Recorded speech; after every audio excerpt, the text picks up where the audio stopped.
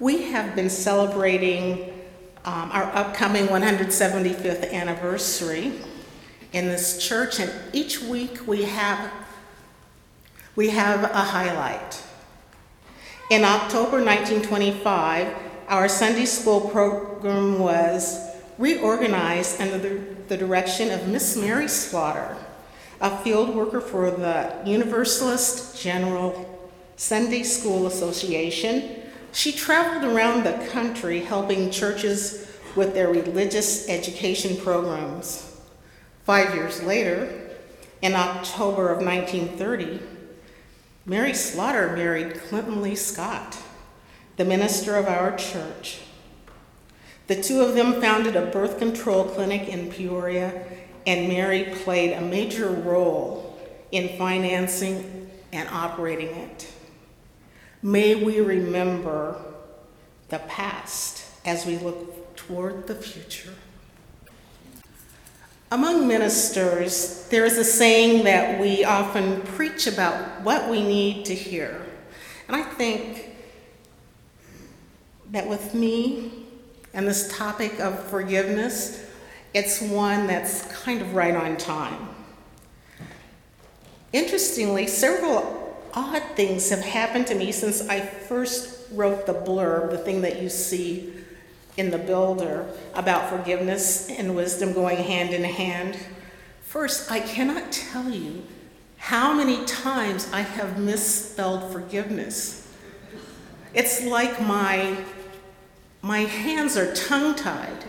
And so when you hear how many times I'm going to say that word in this sermon, you can just imagine the frustration of going back and making it right and thinking forgiveness, forgiveness, forgiveness. So I wonder, is this the universe's way of telling me you're not going to get by with this easily? You are going to confront this word, and you are going to get used to grappling with it. Another thing that happened is that I was recently in contact with someone. I used to feel proud about the fact that I have forgiven them for the dirty, low-down, dishonest, rotten, horrendous, dastardly, that's with a D, the way they treated me. And now, of course, I have to question how well I have done at forgiving them. I tried forgiving, but I definitely haven't forgotten. More on that later. Just to make sure we're all on the same page, let's think of forgiveness as a decision to let go of resentment and thoughts of revenge, as it is reported in an article by Mayo Clinic staff writers. One can hold on to grudges. One can move forward with one's life. Does it surprise you that the Mayo Clinic cares whether or not you are stuck in an untenable place in your life, rather than being able to choose to move forward? Forgiveness can be operative at many levels. From a macro level, a nation can forgive another country its debts. Some religions have shunning that excludes a member from the group, but they are welcomed back after completing a punishment. Banks are forgiven by the government, even though reckless banking practices lead to incredible losses for many citizens. An African tribe sends a person who has violated a rule into the jungle for several days. When they return, they remain silent, and they know they are forgiven when a child brings them food. Then they are welcomed back into the community. It seems to me that forgiveness would be much easier if we understood a prearranged rule, such as knowing that if you mess up, you will walk into the jungle, and when you get back, you will be given a signal when you are forgiven. Now, here's how I view that working for us. We would walk outside into the great grove. After a while, we would come back into fellowship hall during coffee hour, and someone would give us an Oreo cookie. And I say Oreo because that's safe, because the original Oreos are vegan. And then we would know we were forgiven for our transgression. But unfortunately, we have no such covenant. They say to forgive and forget. And I question whether it is truly possible to forget, or even if it's ideal. So I consulted a book called Forgiving the Unforgivable to help me get a better grip on the concept of letting go. I learned that forgetting should not be the objective. I think those on the forget side of the equation are the ones who are in the wrong and want to have absolute cessation of any allusion to whatever led to the unforgivable. But the fact is that forgetting is counterintuitive. It feels like the thing we should do. We probably want to forget something that is so upsetting, but it turns out that that's just not the healthy way of being. Beverly Flanagan, who wrote Forgiving the Unforgivable, see that tongue-tied thing? Says that a wounded person cannot, indeed, should not, think that a fading memory can provide an expiation of the past. To forgive, one must remember the past, put it into perspective, and then move beyond it. Without remembrance, we cannot transcend the wound. Transcendence, to go beyond, often in a spiritual way, to elevate. In what we like to call the religion business, this is a good thing. There may come a time in our lives when we begin to review our regrets. That is part of what we call wisdom. We may start to think of those offenses that we may have committed or those done to us. There are things that may have been bothering us for years, even decades. They probably are not actually forgotten because they're just simmering somewhere in our psyches. In another recent Wall Street Journal article, Mayo Clinic professor Dr. Amit Sood said that in the absence of forgiveness, an offense that was committed against us or some pain that we caused others can replay in our minds, causing continuing anger or remorse that is often a recipe for bitterness and bad health. A wealth of research has linked the isolation and loneliness that can result to increased health problems and higher mortality. It is tantamount to suffocating yourself emotionally. Forgiveness, by contrast, allows one to focus on more positive thoughts and relationships. Are you surprised that the Mayo Clinic, one of the world's foremost institutions of diagnostics and treatment, finds that the lack of forgiveness in our lives is actually a health issue?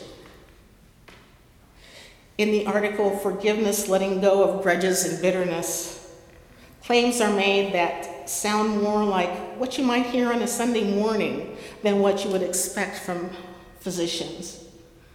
This is a direct quote.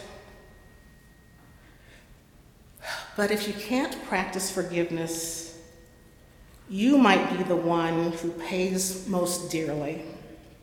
By embracing forgiveness, you can also embrace peace, hope, gratitude, and joy. Consider how forgiveness can lead you down the path of physical, emotional, and spiritual well-being. Forgiveness brings a kind of peace that helps you go on with life. That is the gospel according to Mayo. Forgiveness is not an easy or a simple thing. First of all, we often think that forgiveness means we are excusing what has been done to us, or that we are saying the person isn't responsible for the hurt they've caused. Worst of all, some of us think that forgiveness makes us wimpy. Even if those things were true, we would have so much more to lose by being fettered to the unforgivable than to live our lives in a healthy manner. Experts at Mayo say that the act that hurt or offended you might always remain a part of your life.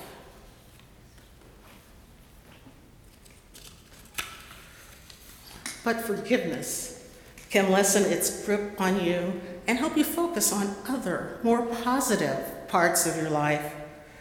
Forgiveness can lead to greater spiritual and psychological well-being and healthier relationships.